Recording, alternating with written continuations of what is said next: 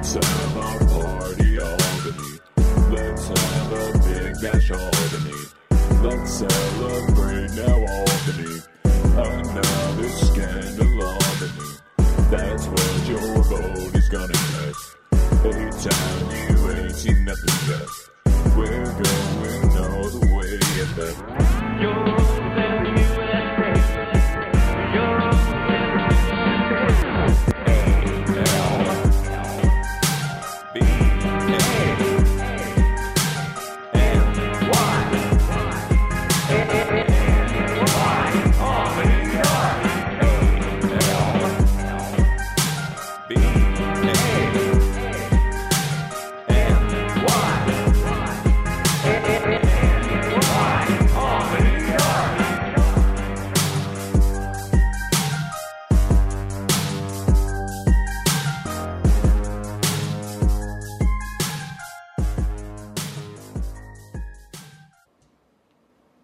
And welcome to the latest What's Left in Albany. I'm your host, Dan Platt. After over a month, why? Well, I finally got the Rona. First, you never forget your first time, I guess, and hits you harder. I hung out for 4 years. I got away with it, but I finally flew close to the sun, unmasked a little too much in a social space of strangers. I knew enough of them there, but that doesn't mean it wasn't a risk. So anyway, I was out, a lot of coughing, not quite long Rona. Obviously, I'm better for the most part. I feel like 90% better. But anyway, this is What's Left in Albany. This program covers the built environment, politics, and people of Albany, as well as the surrounding Tri-City area and region, featuring discussions with the underliners of community projects or organizations to discuss themselves and what they're doing. I also discuss local news and issues in an effort to get the full picture of what's going on. I'm Dan Platt, your friendly neighborhood eco-socialist, posing our neoliberal present and potential fascist futures, while promoting the build-out of a commons economy and delegated democracy, waging a clandestine insurgency against confusion and ignorance, as we can only hope to change our conditions until we understand them. Whatever the outrages or joys we have for this city, we are going to find whatever's left. Please clap. So, no drops. But otherwise, I'm going to continue, at long last, part 3 of my reading of Mayor Corning's biography, the chapter on the Albany political machine. So, let's see if I can remember. I didn't really plan a good summary for you, but the last bit was kind of about the enforcement mechanisms, how, it's very, Trump's way of doing things is rather obtuse and hard to understand for the liberal, educated person. But if you're blue collar, if you go back to these conservative ways of loyalty, family dynamics, but like family in almost as family as a cage. I mean, it provides you this and comfort and security, but only so long as you're loyal. And if you're not, if you try to, expand yourself or have some kind of individual initiative, you're going to get slapped down somehow. Or at least there's a fear of that. And it's going over a bunch of things, and particularly the life or the ways of Dan O'Connell, the big party boss here in Albany for not the full 75 years, but for a majority of the 75 years of the main Democratic machine. Still, of course, this is a Democrat-run town, but it's not classified as a machine anymore, particularly since neoliberalism set in. What does that mean? It kind of means, like real estate rules more than local party organization or civil society. Civil society is submissive or sublimated to capital interests, because capital is it depends on where it goes. So it goes out to Silicon Valley. Well, let's try to get a little tech valley going here. Let's bring a little bit of capital back, just enough to have a middle class operate and, so we can have a restaurant industry or something. But I left off where kind of going about Dan O'Connell's home life. He was a big Civil War buff. He loved these Confederate generals, of course, and so on. And there's a number of characters, but they're all kind of boring at the end of the day. But this one is now the Reverend, the actual Catholic influence on his life. And so Dan's Reverend was Reverend Joseph Romano, a Catholic priest assigned to Dan's parish. I'm starting to read now, page 184, though it's not like I expect you to follow along. But he's from he was assigned to Dan's parish, St. James, had a beleaguered history with the political boss. Romano was appointed chaplain of the Albany Fire Department and became chief spokesman and organizer when the department battled the machine in the 1970s in an acrimonious struggle over its unionization. Because until then, unions were not allowed in this city, period. So the police and fire were pretty much the first to unionize in this city, outside of state workers, because that was over the machine's head. But otherwise, they're very anti-union, very conservative, very right-wing, because any power elsewhere in society took away from their own. And when it comes down to it, whether it be the church, whether it be business owners, they all had to be, part of the family, so to speak. They were part of the machine. So Dan, rabidly anti-union, referred to Father Romano in a radio interview as that Dago son of a bee. The quote brought the wrath of every old lady with a rosary down on Dan, increased sympathy for the union, and helped turn the tide in the department's favor. Romano said, quote, Corning told me years later that was the dumbest thing that the party ever did, letting the press get to Dan for that comment, Romano said. Romano took communion to Dan, a shut-in in his later years, at his house on Whitehall Road, which was 49, I looked it up, once or twice a week. He also heard Dan's confession. It was very childlike, and he was in and out of reality at that point, Romano said. We talk about the past, about people from the old neighborhoods and the kidnapping, which was Dan's nephew, and this was back in 1933, and later released after the O'Connells paid a ransom. Other history. We shoot the breeze about the Civil War. Dan actually left me some books, so on. In the fall of 1994, I took an open house tour of Dan's place. Oh, sorry. Okay, so I'm going to skip this. This is the author talking about touring his house. It's just just talking about his stuff, which is not important for our purposes. So it's about his family or what's left of it, at least back in the 70s. There were other perks of being born into the machine.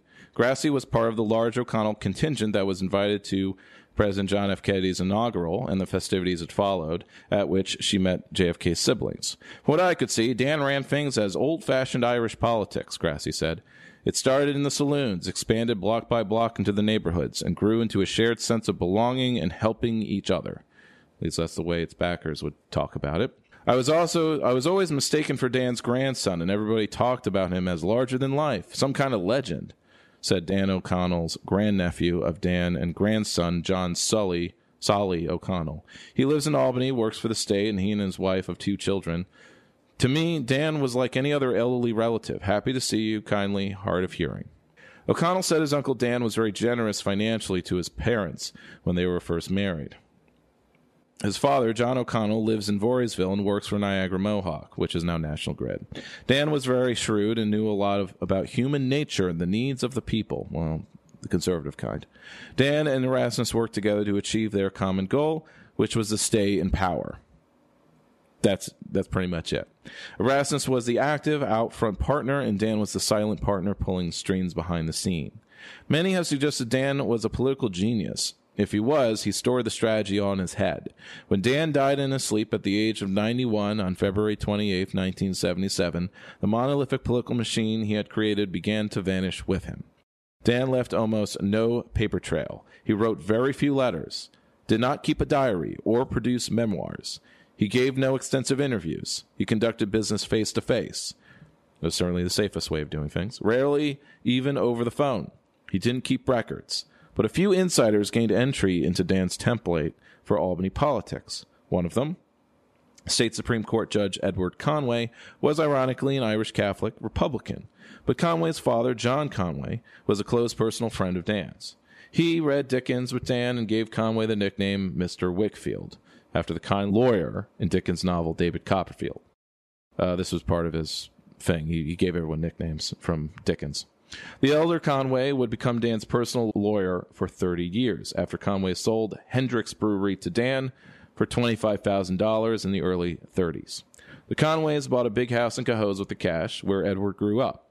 The elder Conway had been elected Albany County District Attorney in 1923, defeated by the machine the next election and the last Republican to hold the post for 50 years.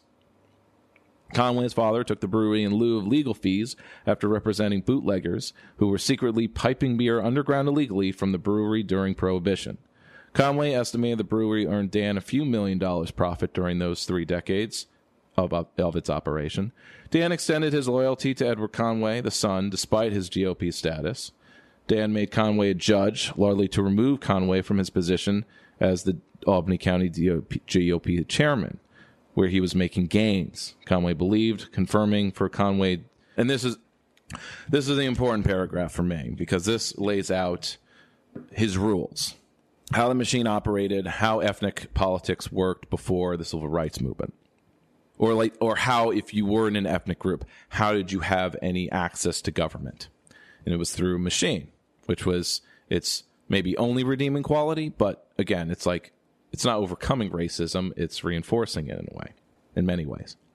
But these are his rules, relayed by Conway, Dan's cynical worldview. So this is he didn't write anything down, this is the closest thing you get to his strategy. Dan's fundamental rules were these. The cop on the beat takes care of the Jews and lets them know their shops will be safe if they vote Democratic. They're so scared, they do. The Italians are run by matriarchs, so Dan knew to talk to the women there and got those votes. He knew never to have a Catholic mayor. Let the Protestants run the city, and that's all they get. The Irish get the rest. The Jews get city judge. The Italians get county judge. The cops make out on their own beat with whatever graft comes their way. The firemen he called Pinocchio players, and they get a meal and a place to sleep, and that's good enough for them. Don't fix the potholes because they're the best deterrents to speeding. Let the public schools rot and the private and Catholic schools thrive, and the Democrats didn't have to pay for them. Keep school taxes at a minimum, just enough to keep the schools from crumbling down. Uncle Dan had a way of taking care of everybody. Everybody got a little bit. That was the secret. Spread it around. Conway also caddied for Dan's brother, Packy, and his father was one of Dan's lawyers during the baseball pool scandal. That happened in the 20s or 30s as well. Conway knew Dan's brother, Sully, too, and was unfamiliar with Sully's gambling operation. After Sully died, Dan didn't want anything to do with gambling, and he let it go, but he always kept organized crime out of Albany. Well, they were the organized crime. That's the trick. But here's the anecdote. I know for a fact about a time a Chicago mobster named Syracuse Kelly was hired to knock off Dan. Dan's henchman, Walter Hickney, who had served time in Dannemora under an assumed name, headed off Kelly just before my dad's office at Child's Restaurant. This is at 50 State Street. Hickney knocked Kelly out and gave him a hot butt, which meant putting a bullet hole through both cheeks. Then Hickney dumped Kelly on the train with a one-way ticket. The big Chicago gangster never came back to Albany again, if he's to be believed. There were never any mobs in here. Dan wouldn't let them organize. They were the mob. But anyway, I did, do I have to keep repeating that? But that's the thing. It's hey, we're the good guys. There was all the bad guys. We kept them out. There's those other people. You know the ones. Okay, so he wouldn't let him organize, said Alfred Bem, born in 1904 and a South Ender, who was a cop for 30 years. Beginning, another type of gang, really, beginning in 1928. Bream was hired as Johnny O'Connell's bodyguard after he was released by his kidnappers. Wherever Johnny went, I went. I made sure nobody bothered him. I just got my wages as a cop for doing it, nothing extra. So personal bodyguard as a Albany police officer. Nice. Public good. The O'Connells ran a good type ship and did the right thing and were very popular. They all had a role. Now, of course, if they always did the right thing, why they have to intimidate and cheat in every election and so on and so on. Well, they always have the blinders on. Father Romano said Albany remained an open city long after the days of Prohibition and Legs Diamond. After Sully died, Dan gave the gambling operation to other machine lieutenants. Romano said, "You didn't open a card room in the city without their say-so." Romano saw in Dan and Erastus both the bright and dark sides, the good and evil, the complex mix of competing motivations. as all Catholics do, I suppose. When Romano was spearheading the drive to unionize the fire department to provide better wages, benefits, and working conditions, he observed firsthand nasty tactics and hardballed actions as vicious as a fighting cock. But he also saw the anonymous kindness. Romano was assigned to St. Anne's Parish in the South End and said Dan practically subsidized the entire budget of the church, even after he moved up to Whitehall Road into the St. James Parish. Romano watched Dan hand out stacks of $20 bills to people down on their luck who streamed to his home. Romano said of Dan, he always spoke of Italians and blacks in derogatory slang, but he also used that for his own Irish. So he hated everybody, or at least thought little of everyone. In that sense, he was always a South End bartender. On the other hand, he was very much a Renaissance man and generally sensitive and concerned about the poor. It wasn't only for the votes, but a deep paternalism. Now, of course, paternalism is a dirty word to me because it's like, I'm your daddy. You're going to do what I want. You got to do as I say because I'm the authority around here. You're all little children who cannot take care of yourselves. He was critical of Irish bishops who had lost their empathy for the poor. He was the softest touch in the world to a person in need, as long as you came knocking at his door, of course. The same went for Erasmus. Romano watched the mayor execute down and dirty, bare-knuckle politics during the fire department's drive for unionization. But Romano also remembered numerous random acts of kindness. But that's the point. It's random. It's not systemic. It's not an institution. It's not something that's actually social. It's based on their mood or who it is. Individualistic poppycock. But digress. Erasmus never missed a wake of machine old-timers. I remember Corning paid for me to bury an old double amputee, wheelchair-bound lady from the South End whose husband had taken care of Dan's fighting cocks. Covering the burial costs was in addition to Erasmus putting in a wheelchair ramp at her house. But of course, ADA is until the 80s, but were there going to be disability, well, there still aren't ramps at City Hall, I can tell you that much. So you get a ramp at your house, but you can't go to mine house. But I'm nitpicking. Judge Corman, whose parents grew up in the South End and attended grade school with Dan before he dropped out, understood the worlds of both Dan and Erasmus.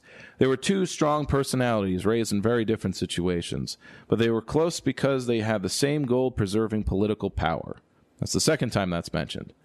Hell, they did all these nice things, but their main goal was just being on top.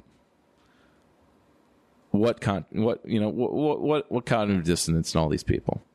I'm doing okay. He gave me $20. Okay. Hell, there must have been some arguments between them, but I never knew of a major disagreement they ever had. Now, of course, it's past sections in the past 2 episodes, I've talked about how Erasmus was pretty much a follower. He didn't really have his own drive or interests or passions outside of standard WASP activities of not even camping, but just outdoorsing it up in the rich kind of way. Both Erasmus and Dan possess not only exceptional intelligence but extraordinary memories. The two men seem to have photographic recall when it came to people and politics. They're extroverted guys, I guess. Even though Erasmus is described as being like the shy, diminutive kind of guy. Nobody could track it or steal it either. Maybe they're on the spectrum for all we know. But let's see. But anyway, a lot of singing praises here. Nobody could tack it or steal it either because Dan never wrote it down. Dan would go street by street, block by block, ward by ward, and tell you who lived in each house, where they worked, what their relationship was to other people in the neighborhood, and how they would vote. He had their knowledge of the entire city in his head, said Ray Joyce Jr., member of longtime Machine family. And Dan's election estimates were right on the money, always within a few votes. Well, if you're rigging it. But Joyce said Dan taught his father his mental technique. The senior Joyce won Dan's confidence and undying loyalty because he was an Albany cop who was on the duty the night of the Johnny O'Connell kidnapping. The senior Joyce chased the kidnappers in a patrol car south of Route 9W toward Ravenna, where they were last seen heading south. Joyce and his wife raised 12 kids in Albany's West End near Swishbourne Park, and Dan helped them get off the force and into a better-paying job as a foreman at the New York Central Railroad's West Albany shops, also adjacent to the West End. A little background, which I have in my notes. So the Joyces, as mentioned, let's see. Can you guess the name of the county office building? Yes, that's right. It's named after Harold Joyce. And the 13th County District Legislator, which is the West End and around, well, that's also Ray Joyce, the grandson or what have you.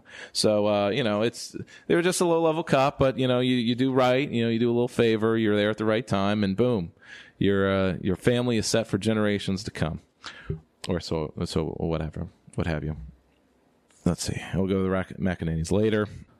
So, said Ray Joyce Jr., the foundation was keeping close contact with the people. The committeemen were expected to be out year-round, not just around election time, ringing doorbells, going door-to-door, and asking how he could help. The structure was almost like the military in which Erasmus and Dan trained. The hierarchy went from the committeeman to the ward leader to Dan. It all ran on loyalty. If Dan asked you to do something, that was it. You did what you were told. No questions asked. There was the party and the Catholic Church in that order. Yes, but, okay, yeah, maybe it would be nice to have committeemen actually come around and knock on your doors outside of election time. There's primary election time as well. Otherwise, that's the only time you kind of see council people. Or you see them at social functions if you go to social functions of import. But sometimes they wouldn't come to such social functions, not regularly anyway. But both involve ritual observances. It has been suggested the voting booth was more important than the confessional to an Albany Democrat. I know that my father would go into the voting booth with my mother because he didn't trust her to vote Democratic, said Kate Walsh Grober, whose husband, George Grober, worked as an office assistant for Mayor Corning in 1976 until his death, which was in the 80s. Walsh's family members were loyal Democrats. Her dad, Michael Walsh, was given a job in the city streets department. Her uncle ran Kelly's Grill at Orange and Swan. It was a way of life, she continued. Now, Kelly's Grill at Orange and Swan. Those are all empty lots now. They're all it's Orange and Swan. It was a way of life, she continued. At our bar, they only served Hendrick's beer on tap, the one owned by the O'Connells. The Corning wealth was something that people like my family in Arbor Hill didn't mind as long as he got the job done, kept taxes low, and gave the people decent city services. Does Arbor Hill seem like it gets good city services these days? They're not.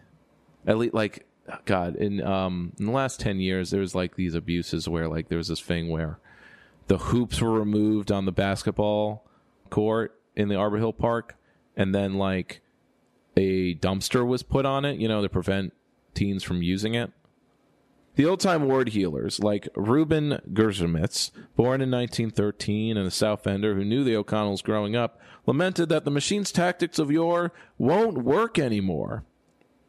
Quote, in hard times, the $5 vote and helping people out to lower their assessment was pure gold, whose loyalty was rewarded. His loyalty was rewarded by Corning with a job as manager of the city-owned Wellington Hotel. Now, obviously, with a lot of public money, that row of buildings is active again, or at least fixed up. But for about 30 years, the Wellington Hotel was a decaying slack, which was basically collapsing on the back end. It's mostly now the parking garage for the Capitol Center now. It's there's fronts, but doesn't really go back that far. The public is much better educated nowadays. This new crop of intellectuals won't go for the old methods, and the people in the party are too independent. They don't do what they're told. Corning and O'Connell meshed, and everyone followed their orders. That won't happen anymore. I guess it won't. There definitely is something. I'm reading now a book about the schooled society and the kind of, the writer calls it a education revolution, that in the last 150 years, it really is a new sociological thing where a majority of people can read and have education, and that there is a bit of an education treadmill coming up where, the main case of the book is that usual social theories are that society at large affects the education system. His is that, the education system as its own institution is actually more independent than it seems and affects society in a greater way, or in a way greater than, say, schools are just job training for capitalists, or, as the Marxists would say, or what was the other way? the other theory, which was like functionalism, that it's just for social training, and you see it online, it's in memes, it's the experience people have. Oh, ring the bell, it trains you to just go to work on time. Certainly there, it's certainly part of the Prussian method. But it says something that this education is meant to just train the next crop of obedient workers, but then you have these machine autocrats who say, oh, these people are too intellectual now. They're not just going to follow orders. What a shame. So O'Connell's political genius reached its apex with his grooming of Corning, installing him as mayor in 1941. We're getting into the conclusion now. Shortly after Pearl Harbor attack, wartime as it had with O'Connell, because he was first elected or gained power in the 1920s after World War I, would shape in important ways Corning's political dynasty. 3 years after his inauguration, Corning passed up deferment possibilities and enlisted as an army grunt at Dan's urging. It was the persona of Corning as an across-the-classes mayor who could mingle equally with blue-collar or blue blood, encouraged and nurtured by the boss, that was one of Dan's greatest political insights, and their shared goal of holding on to power at all costs. Now, you certainly don't have that nowadays, right? You have the people who pile around in the nonprofit sector or the business sector, and you have the people, the Black Chamber of Commerce or the Regional Chamber of Commerce, and then you have almost everybody else. There's these real class divides, and you kind of have maybe people who are hustling, I call it, trying to get a class above, gain some social mobility through entrepreneurship and making their own way, and real estate usually, because that's the surefirest way to actually make the kind of income necessary to actually rise above your class station, on top of the bodies of tenants and other workers. For 36 years, Corning played the urbane alter ego, the aristocratic mayor, to O'Connell's coarse and street-smart political boss, the longest-running performance anywhere on the American political stage. It is an act that is unlikely ever to be repeated. The charisma of Corning and the deep reverence Albanians felt for their perennial mayor has not been replicated in his successors, Tom Whalen and Jerry Jennings. How could it be? Mayor Corning maintained his popularity over, and definitely not maintained by Cindy Sheehan. Mayor Corning maintained his popularity over such a long time when the world was changing drastically around him, and he remained constant as a larger-than-life figure. This is a quote from Vincent McArdle Jr., who was a corporation counsel under Corning and the city's lawyer since 1971. Corning had an extraordinary presence, and you knew you were with someone special that only comes along once in a while. Butt kisser, right? In 1997, Leonard Weiss, a judge backed by the machine from city court to state Supreme Court, is retired from the bench and is trying to resurrect the glory days of the machine as chairman of the Albany County Democratic Organization. This is back in 1997, mind you.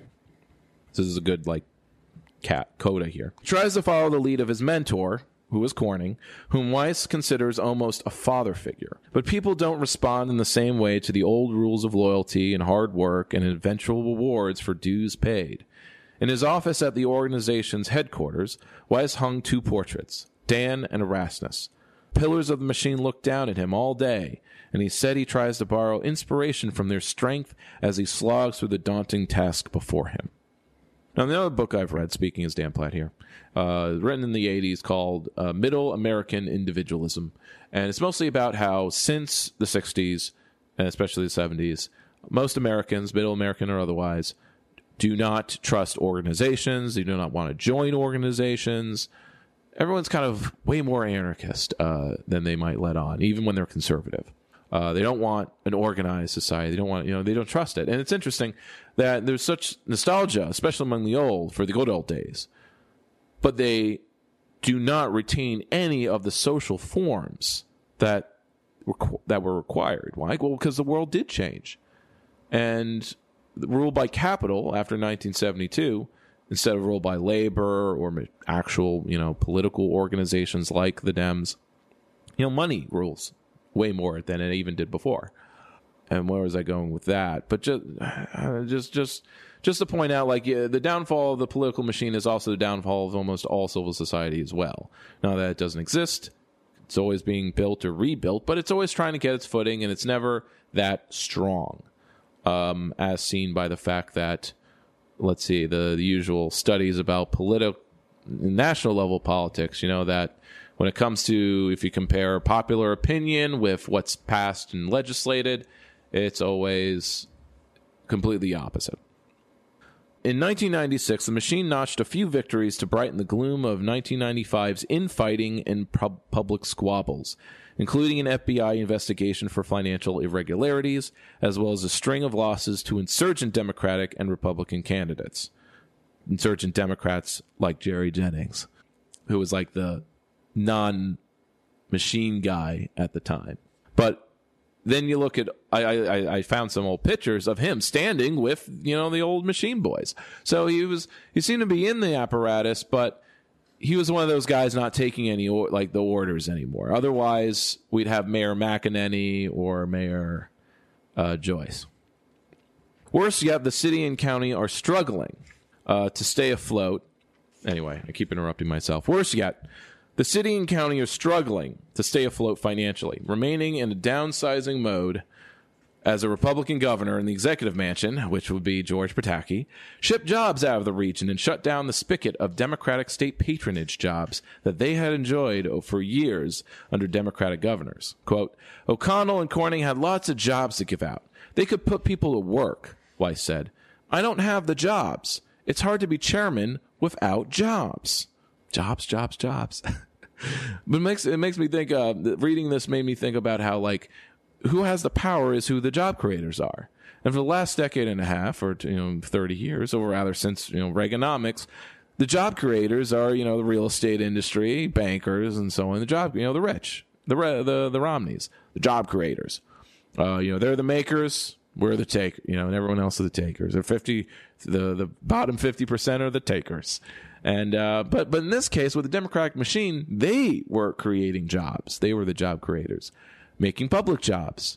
And this kind of kept the economy moving around, kept dollars local in a way that Walmart certainly doesn't. Harry Mackles, born in 1929, longtime committeeman for the machine, a county legislator, and former commissioner of public works, what a resume, knew the O'Connells growing up in the South End, another guy who knew the O'Connells growing up in the South End. Now, of course, if you didn't know the O'Connells growing up in the South End, you weren't getting these positions.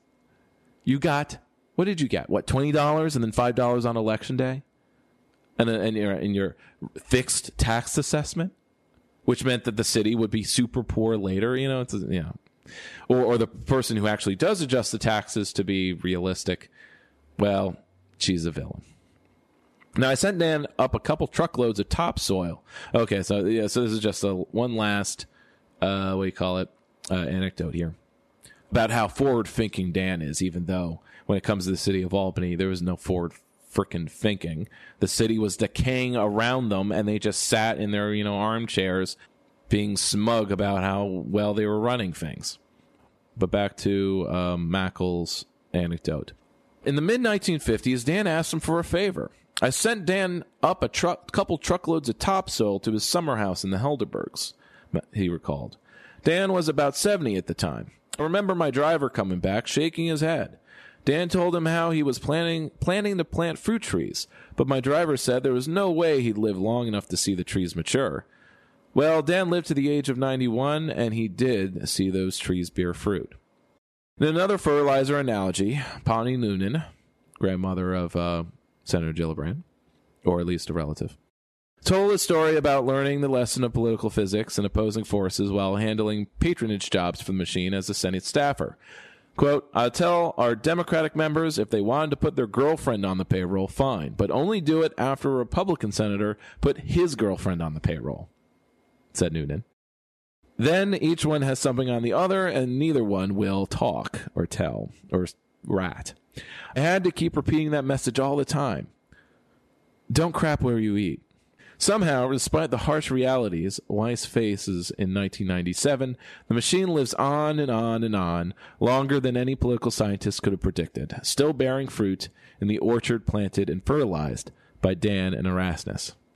Ironically, Albany does not have public fruit trees, so I guess they have fruit trees. The machine guys have fruit trees. Although, actually, no, it is a project to have fruit trees in Washington Park now. But it's a public-private partnership with Nine Pin Cider. So I'm not sure how much of that fruit is going to the starving or what have you. So there is another chapter I would read eventually, but that will be another like its own series because again, 3 episodes to read one of these babies. But it's basically the concluding chapter about how Mayor Corning, who was mayor for 42 years, didn't really amount up to anything. I mean, it was actually it was a good thing that the city was declining around him. It was just like, look, I'm just keeping the boat float, going. And he just didn't have any real ideas or plans except to keep things going. But there were these paradoxes of like, look, I want to save the pine bush, but he plopped down the Washington Avenue extension for all the development that would be out there. So his plan was, okay, we'll save the north half of 787, and then we'll suburbanize the entire south half, south of 787. Not 787, what am I saying? I-90. Or whatever the highway going through there is. Now, I have more time. This is what's left in Albany. What is left in Albany? So it's a rolling question, It seems like, I found it interesting. There was a black-owned business named Stickies, and they're doing crowdfunding to save their business. I don't have any particular social commentary on this. I just found it weird because twice I went there, they were both pretty much out of everything, and it wasn't that late into the night. They were out of vegetable sides. They were out of, it's like, I got the fish. It's a fried chicken place. And Stickies, they're meant to be like a sauce place. And they don't have bottles of sauce or anything like that. I mean, I haven't even tried their sauce yet because I guess I could keep trying until like they actually have their, actual food. But like it could be a sign that, the black-owned business is not capitalized well enough to be fully supplied like other restaurants. Or is it that they're not well versed in business management? Or like, this needs to be studied. I'm not making any assumptions. I'm just relaying that like they're in trouble. They need to crowdsource, they need community support. But I'm like, but you should at least be breaking even, right? Or, breaking even with your own incomes, right? If the communities can't support you by buying your chicken, maybe you're not making enough of it. But there's many reasons businesses fail. Most fail within 3 years. That's why, market-based economic planning is, it's not planning at all, but just letting people flop around and see what sticks and what succeeds in the marketplace. It's no way to make actually allow or help everyone be prosperous. But I wanted to cover, in a general sense, how corruption and political machines kind of work, or like, the kind of thinking behind it. Going back to this historical reading, I'm reading from a wonderful book series that I have the whole set of, that I bought one at a time though, so they're not like in great shape. But used bookshops, you get them $5 a piece. Great Issues in American History, and this one it's split into 3 sections. Like one section is pre-Revolution, the one is Revolution, the Civil War, and then this is part 3, Civil War to 1980. So I don't know if there's no part 4. Which is 80 to today. I'd like to see such a thing. But I love this. It's full of historical documents, a lot of court cases, and seeing how the Supreme Court has ruled again and again against working people, except for like some 10-year span twice. One 10-year span in the 50s and 40s, and then another 10-year span like in the progressive era, 1910s. But otherwise, it's like there's all these court cases, and some of them are speeches or declarations. This one's an interview in the progressive era or progressivism part. And it is basically I'll read the... and I like each of these documents has a little intro that's really good at getting to the point. So it's George Washington Plunkett, Honest Graft, from 1905. Plunkett of Tammany Hall was a skillful and candid Tammany skackum. His observations on politics, taken down by the reporter William Riordan, and first published as newspaper interviews, still make rewarding reading. Plunkett's defense of what he called quote-unquote honest graft, and his disdainful account of reformers were humorously put, but they were in fact a serious statement of the attitude of political leaders of his type. Plunkett became a millionaire largely through honest graft.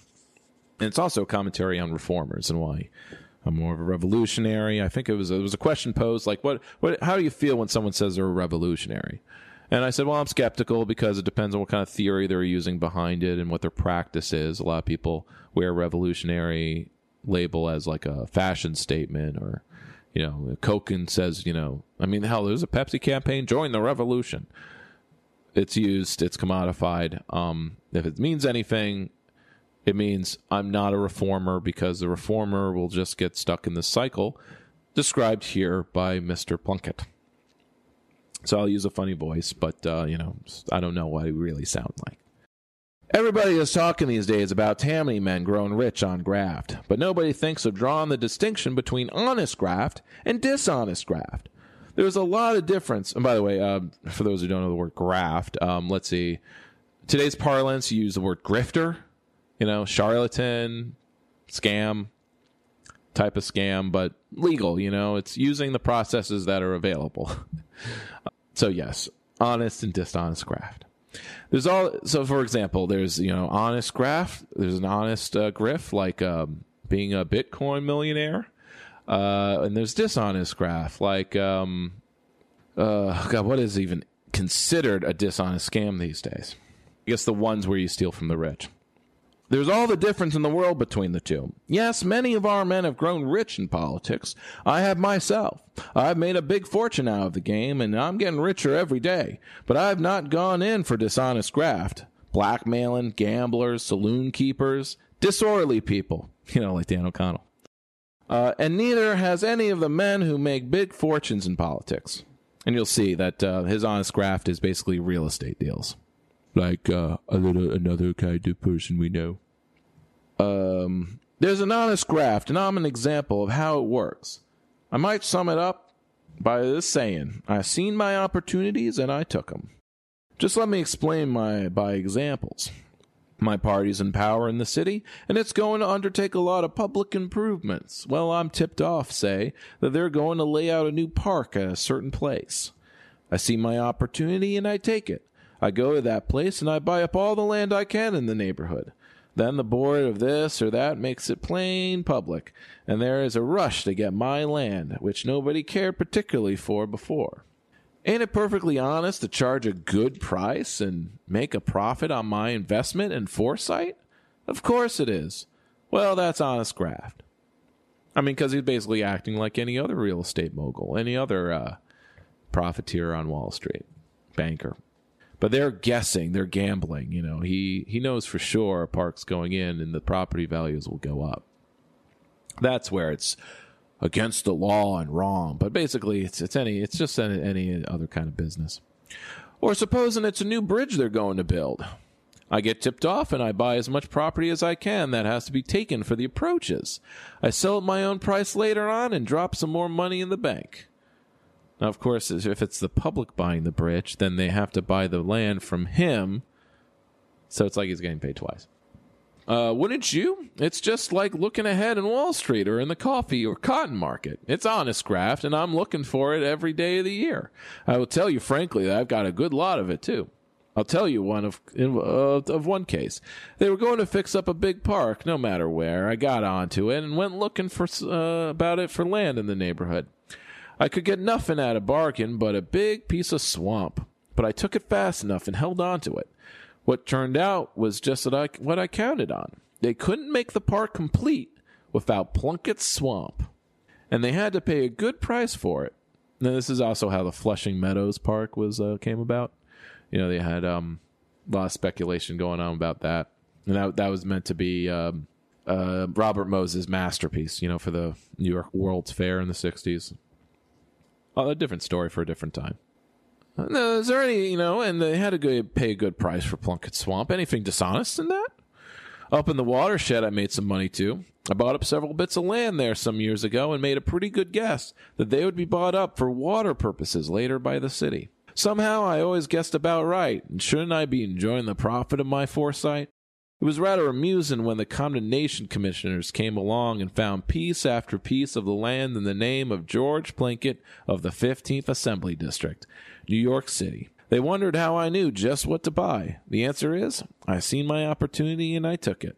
I haven't confined myself to land. Anything that pays is in my line.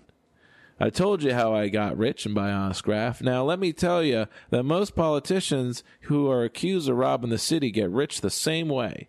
They didn't steal a dollar from the city treasury. They just seen their opportunities and took them. That is why, when a reform administration comes in and spends $500,000 in trying to find the public robberies they talked about in their campaigns, they don't find them. The books are always all right. The money in the city treasury is all right. Everything is all right.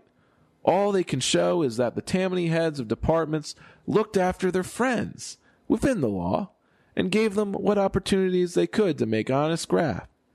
Now, let me tell you, that's never going to hurt Tammany with the people. Every good man looks after his friends, and any man who doesn't isn't likely to be popular. If I have a good thing to hand out in private life, I give it to a friend. Why shouldn't I do the same in public life? Another kind of honest graft. Tammany has raised a good many salaries. There was an awful howl by the reformers. But don't you know that Tammany gains 10 votes for every one it lost by salary raising? The Wall Street banker thinks it's shameful to raise a department clerk's salary from $1,500 to $1,800 a year. But every man who draws a salary himself says, that's all right. I wish it were me. And he feels very much like voting the Tammany ticket on Election Day, just out of sympathy. Does sound like some of the arguments that come out of conservatives, moderates, libs, they sound like this. They're not exactly the same, but like the whole like the realism, the pragmatism. Like, hey, people are okay with it. It's all right. Everything's legal. All the PACs, the it's not real bribery. It's campaign donations. And look at Cuomo. All the investigations. He's never gone to. He's never. It's Trump. He's never really going to jail. It's all honest graft. It's all honest graft. Trump just sees his opportunities. And Como, he just takes care of his friends. So what if they're also donators?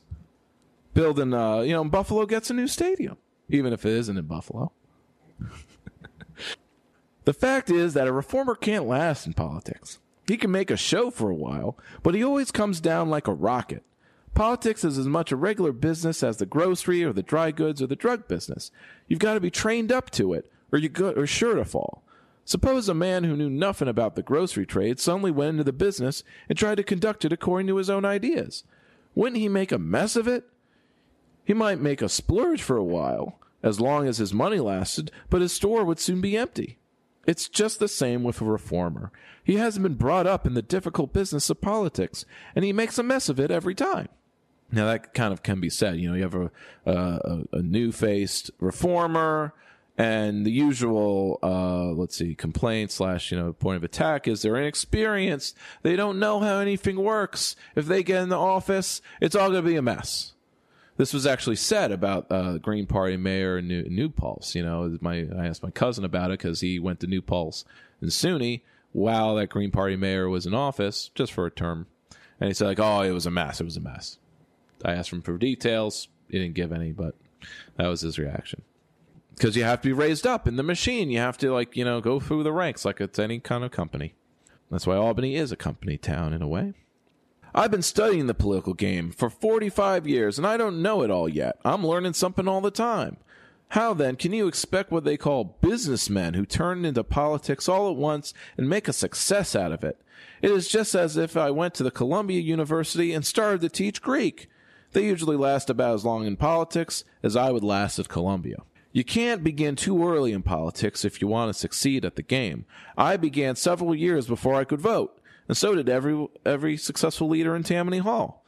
When I was 12 years old, I made myself useful around the district headquarters and did work all the polls on Election Day. Later on, I hustled about getting out voters who had jags on and who were too lazy to come to the polls. There's 100 ways that boys can help, and they get an experience that's the first real step in statesmanship. Yelling at people and dragging them around. Show me a boy that hustles for the organization on election day, and I'll show you a coming statesman. That's the A, B, and C of politics. It ain't easy work to get up to Y and Z, which is what exactly? Egalitarian society? I don't think so. You have to give nearly all your time and attention to it. Of course, you may have some business or occupation on the side, but the great business of your life must be politics if you want to succeed in it. A few years ago, Tammany tried to mix politics and business in equal quantities by having 2 leaders in each district, a politician and a businessman. But they wouldn't mix. They were like oil and water. The politician looked after the politics of his district. The businessman looked after his grocery store or his milk route. And whenever he appeared at an executive meeting, it was only to make trouble. The whole scheme turned out to be a big farce and was abandoned mighty quick. Do you understand now why it is that a reformer goes and down and out in the first or second round while a politician answers to the gong every time? It is because the one has gone into the fight without training, while the other trains all the time and knows every fine point of the game. So that was an excerpt from George Plinkett, an interview with George Plinkett, Honest Graph in 1905, about the place of the political machine, what passes for corruption. But corruption is basically just like, well, that's unfair. But isn't a usual line about the status quo warrior is, well, life is unfair. You can't all be fair. It's got to be, you got to break some eggs. You got to bomb some Gazans if you want to have peace. You got to demolish some neighborhoods if you want to build a highway. If you want some new stores, parking, so on and so forth. But let's see, the general summary. I guess we'll need to, as I'm wrapping up. So I've read through the chapter on the political machine here in Albany, and taken all together, perhaps it can lead to some more better understanding of how things work, looking at how things worked in the last century, how they work now, doing a compare and contrast. It's still very opaque. We only know this much about the Albany machine of the 20th century because of all the people who were retired and they don't really have a personal stake. But you notice in a lot of the quotes from all these machine people, all they have to say is just how great it was and how great, what a nice guy Dan Connell and Rasmus were. Even though, on the other hand, they're like, oh, but if you're an enemy or disloyal, you're dead. At least, well, you're economically dead. You're canceled. Not politically correct. So, that's this week's program. Please contact me to leave feedback, suggest topics, or join me on the program. This is the What's Left in Albany show. Support the show with word of mouth, reviews wherever you're listening to this, and with social media. Being the small operation I am, every share has an impact. I can be found on Facebook, Instagram, and Mastodon. I think I've deleted my X account. I haven't used it. No. You can find me on those 3 socials, 3 Left Show or What's Left in Albany. Usually I have both titles. My email for this show anyway is 3leftshow, so it's SSHOW @gmail. Support with dollars at Patreon or LibrePay, which is the Patreon alternative. Search for this show name. Also search the show name to find me on any podcast or music apps like iTunes, Spotify, and the like. You can find the full archive and info about this program at www.3lefts.news. The 3 Left Show is my prior program, where I discuss the leftist theory, strategies, and practice for better politics and system change. But last, I want to wish you all well and encourage all listening to devote some time every week to a collective or community project as we discover what is actually left in Albany.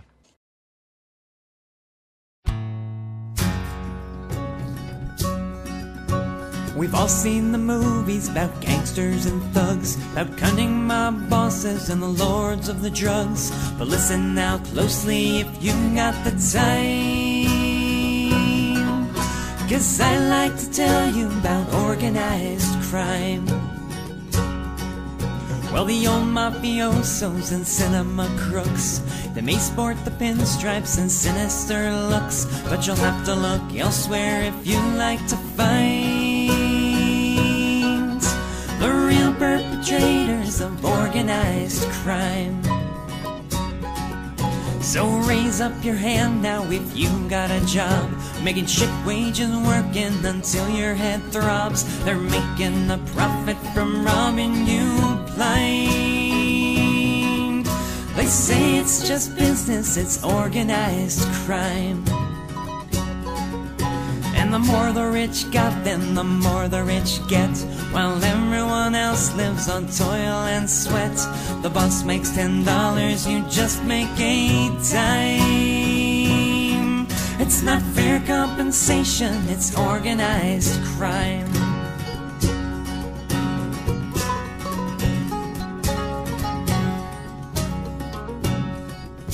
And the tide of prosperity lifts every boat, they say, as you fall down and drown in their moat. It's a game of roulette that you'll lose every time.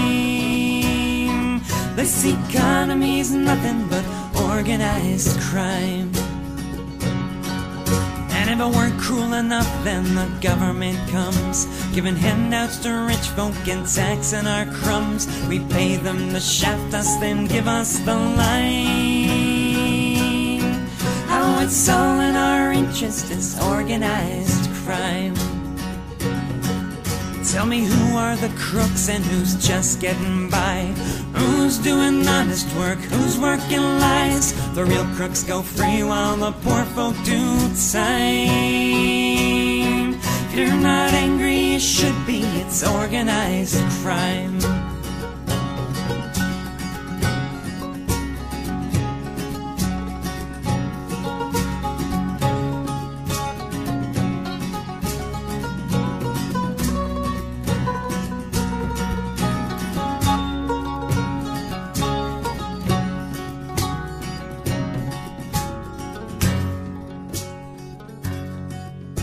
Well, this time we can't just call up the police, 'cause the criminals got all the cops on a leash. We'll have to take things in our own hands this time, if we're gonna shut down their organized crime. So come on now, friends, are you ready to fight? They've stolen our power like it was their right. Let's take it all back from these blood-sucking slime, the real perpetrators of organized crime. Now talk to your neighbors and talk to your friends. Turn off the TV and start organizing. We won't let them get off so scot-free this time. When we topple their empire of organized crime, we won't let them get off so scot-free this time. When we topple their empire of organized crime, topple their empire of organized crime.